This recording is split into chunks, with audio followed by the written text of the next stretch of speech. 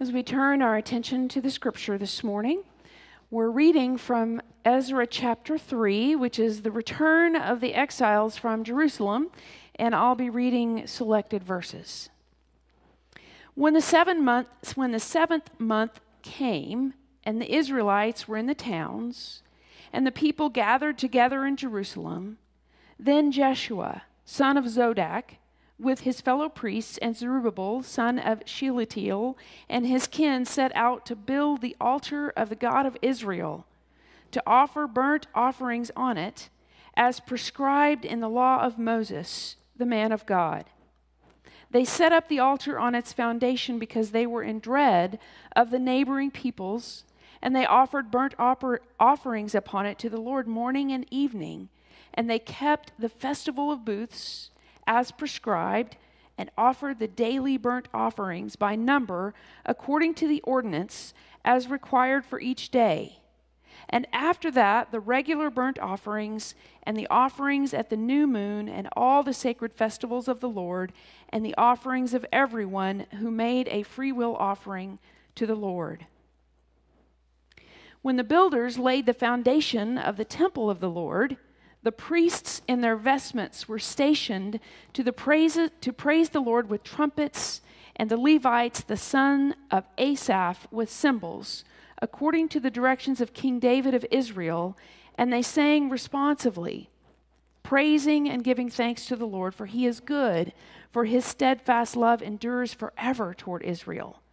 And all the people responded with a great shout when they praised the Lord, because the foundation of the house of the Lord was laid. But many of the priests and Levites and heads of the families, old people who had seen the first house on its foundations, wept with a loud voice when they saw this house, though many shouted aloud for joy, so that the people could not distinguish the sound of the joyful shout from the sound of the people's weeping, for the people shouted so loudly the sound was heard far away. This is the word of God for the people of God. Thanks be to God. Well, we're in the second week of our sermon series. We're tracing, as you recall, the experience of the Jews as they came back from exile, from this period of being forced from their homeland, as they watched their captors take the holy things of the temple and carry them away as loot. And then the temple, the place where God lived, was destroyed, absolutely razed to the ground. The loss of the tragedy, which is known as the exile, can hardly be overstated. So last week we talked about just how deeply that loss was felt among the people. And today we're going to talk about the joy of their return when they get to come back to Jerusalem, which in a way really was not an end of a story in the exile. It was the beginning of a new story for them. Today we rejoice that they were able to return to Jerusalem. So according to the story of Ezra, it was 56 years that they spent in exile. There are different dates on that. Somewhere in that 50 to 70 year range, they spent in a foreign land. And then a number of them, not all of them, were able to return. And the first thing they did, as we read the scripture this morning, you remember, they built the altar. And they began to offer sacrifices again to their God. That was the part that drew them into that space again before they built the church. I mean, that would be interesting for us, right?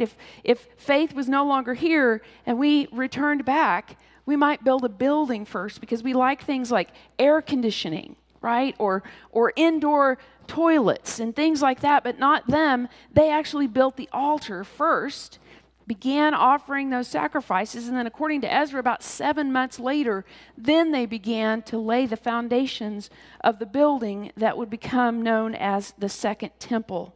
For those who are fascinated by details, you can find so many parallels between the effort to reconstruct the temple and the effort that was made to construct the first temple. It's fascinating. Clearly, there was an effort made by these returning exiles to recreate what they had lost.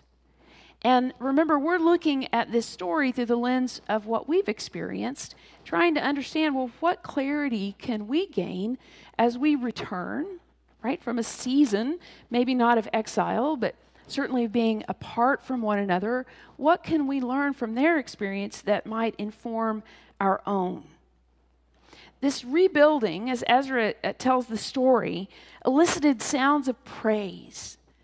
The text tells us that different parts of the worshiping community, some of them raised trumpets, and others cymbals. And there were shouts of joy to the Lord as they returned from exile. And I was trying to think about what experience have I had, maybe even here in this holy space, that was similar.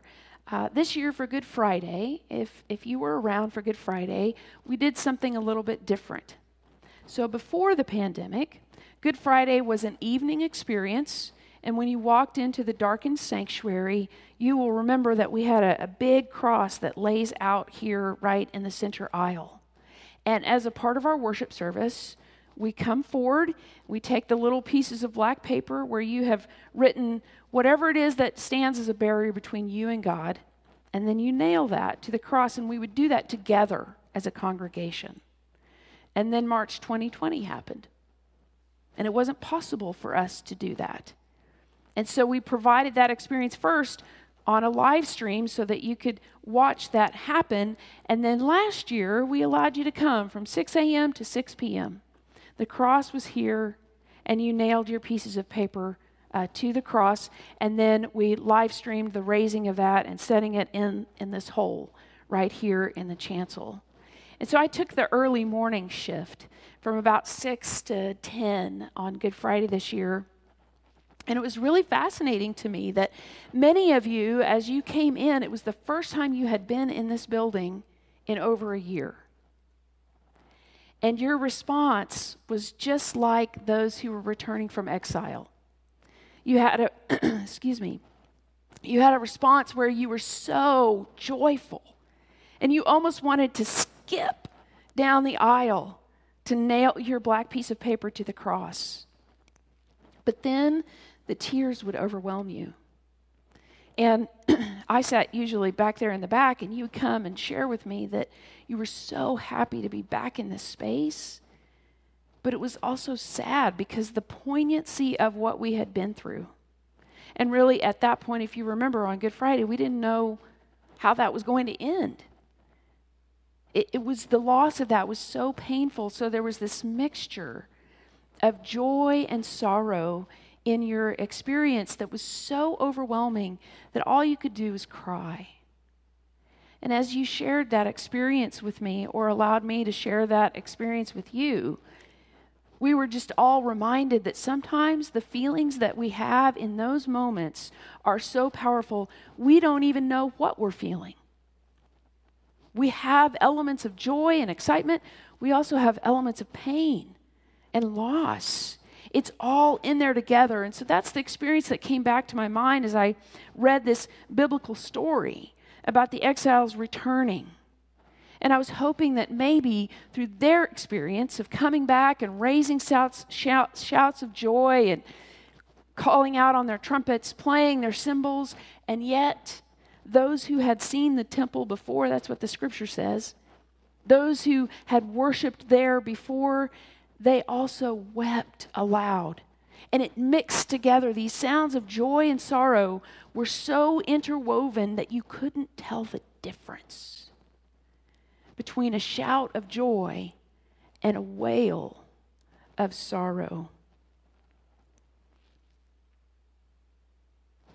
Have you heard this statement that you can't step in the same river twice? I wonder if that's the experience that they were having. They couldn't step in the same river twice. They wanted so deeply to return to the place that rooted them in their relationship with God. And yet, when they got there, what they realized was, it's just not the same. It's just not the same. And so they're excited, of course they are. But they also felt sorrow. Of course they did, right? You can come back to this familiar space because you, friends, are more fortunate than the exiles, right? They had no building to come back to. And if this was a building that you remember before March 2020, there are so many elements that look familiar to you. The altar furniture is still the same. The carpet is still pink, right?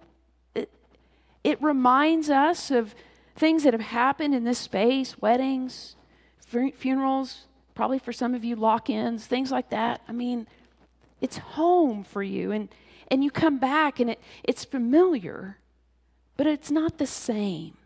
It can't be the same. Because there are new friends and faces that have come among us since March 2020.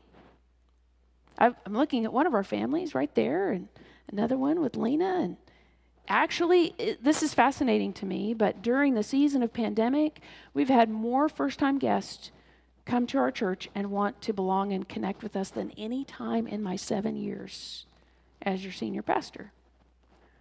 And so you come back to a familiar space if you were with us before, but there are new friends, right? New faces. Different people sit next to you on the pew. Maybe somebody else sits in your seat. Oh my goodness, right? It is, and you say, yeah, it's just not the same. It's just not the same. Well, they were experiencing the same thing as they returned from exile. We also have to acknowledge with grief that some of our longtime friends have left the church during this season of pandemic for any variety of reasons. And most painfully, at least for me, there are many that I don't know. I don't know if they have begun to attend another church or if they're not attending church at all. For those I've been able to reach out to, I just don't ever hear back from them. And you have to know that as a pastor, oh, that is so painful. I would so much rather, please hear me, friends, so much rather bless you into another congregation if this cannot be home for you than to have you wander around without a church home. I just want you to have church. And if this can't be church for you, I want you to have that somewhere that blesses you. But I don't want you to be without it. And those are the ones that I'm most concerned about. I'm actually so happy for those who found a different home. Good for them. But I know there are many, and we grieve their loss. We wonder, where are they? We haven't seen them. Are they coming back? Beyond the loss of familiar faces and friends, the reality of March 2020 is not the reality of the church anymore. There really was a shift. And I would say that it was probably happening before the pandemic. For those of you who are in different areas of commerce, you probably know this as well. The pandemic did not cause a lot of the trends that we saw in the different ways that people shopped and the different ways that people spent time and those kinds of things. It kind of accelerated some of those things. Well, the same is true for church. It really, really accelerated a vast difference between who faith was before the pandemic and who we're being pushed to be now. And so if you feel a little struggle in that's a real thing. You see, before the pandemic, the life of church was you just added another program and more people would come. So much so that when you look at the calendar of a church before March 2020, it would fill a whole page and then, have the little arrow to be continued. There were so many things, so many activities, so many groups, so much. Well, that was struggling, and we were struggling with it even before the pandemic. But friends, after the pandemic, that is just not the way church has to be, can be, will be, because of the reality that being away from each other now has made us have to choose every single thing that we do together and lowering the number of those things so that we can focus more clearly on the ones where we gain energy and traction. Again, that was happening before the pandemic, but it certainly has been accelerated through it. It's just different. Now, doing a few things really well through the lens of clear mission and vision means that not everyone's going to be attracted to this particular congregation, but those that are much more likely to stick because they understand what they're coming to be a part of. It's just true. We can no longer be everything to everyone.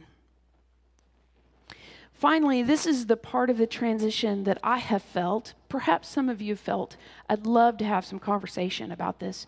But the task of leadership before March 2020 and the task of leadership after, and particularly in this season of return or recovery as we're calling it, it is 180 degrees different. That has been such a stretch for me, and perhaps those of you in positions of leadership have felt that as well. You see, before the pandemic, the task of leadership was to uphold a stable structure so that change happened incrementally and with plenty of lead time.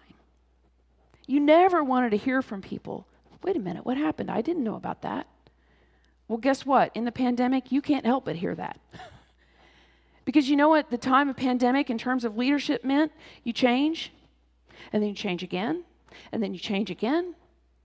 And if you haven't been a part of a church for 6 months, you come back, and it's completely different because they've pivoted 5 times in that season.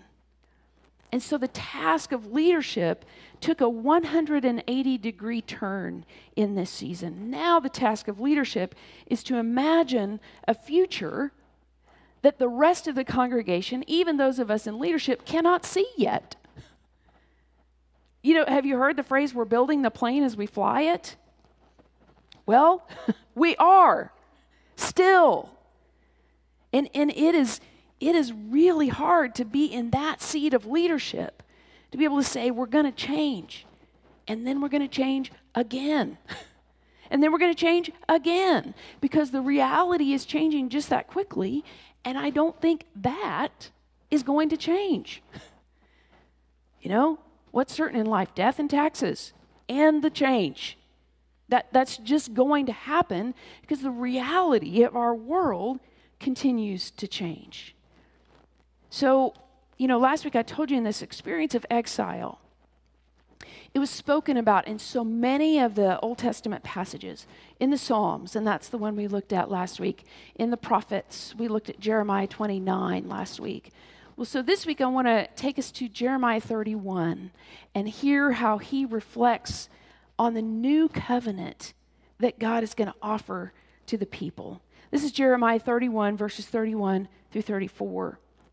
The days are surely coming, says the Lord, when I will make a new covenant. Did you hear that?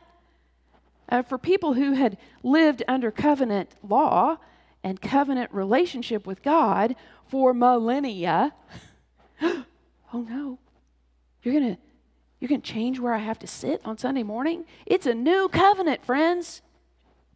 Jeremiah says, the days are surely coming, says the Lord, when I will make a new covenant with the house of Israel and the house of Judah.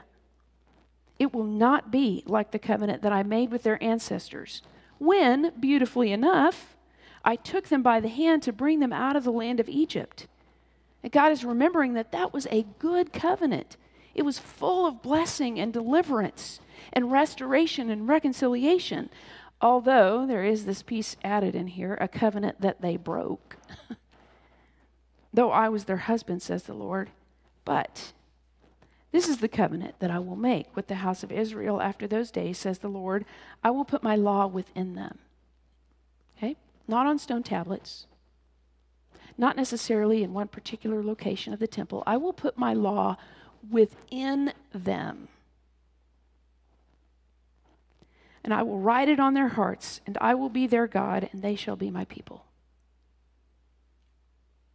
Do you have any idea what kind of change that represents? That is 180 degrees different than when they left that temple in ruins. 180 degrees. Then the scripture goes on, no longer shall they teach one another or say to one another, know the Lord. For they shall all know me. From the least of them to the greatest, says the Lord, for I will forgive their iniquity and I will remember their sin no more. Wow. Isn't that amazing? What a beautiful promise. But friends, notice this. If you're stuck in the way that promise had to be, because you remember how it was before, you're going to miss it. You will. And so Jeremiah is encouraging them to allow this to be a new covenant. A new covenant. Do you hear the promise in Jeremiah's words? So let me offer to you maybe just a little bit of insight. What was waiting for them and what is waiting for us as we return isn't something that can be properly defined, okay? It's more incubated within us. It's something that we hold. And in each new situation that we encounter, then that comes to life for us. It isn't something that's found in structure or hierarchies or nomination slates or ad council meetings or those places where we found it before. No, you don't find it there. Actually, now it's released when we serve. And for those of you who have engaged the places and ways that we have served during the pandemic, that's what you've discovered, is that that really is what propels us forward. It doesn't depend on a vote, right? It's life that comes when we serve in the name of Jesus Christ. And it isn't found in the pull of nostalgia or the past. It's more uncovered or discovered as we trust God's leading into the future. So friends, what I would offer to us this morning is that the return is beautiful. It is a gift of grace that God allowed for that people who had been carried away in chains to return to the place that was sacred to them. But it is not the same. So we return to the hope of a new covenant, a new expression of our life together, the possibility that we can truly know God. That was the promise of Jeremiah. All of us, from the least to the greatest, Jeremiah says. And that in that knowing, we will find a way to receive the life-giving promises of God. Amen.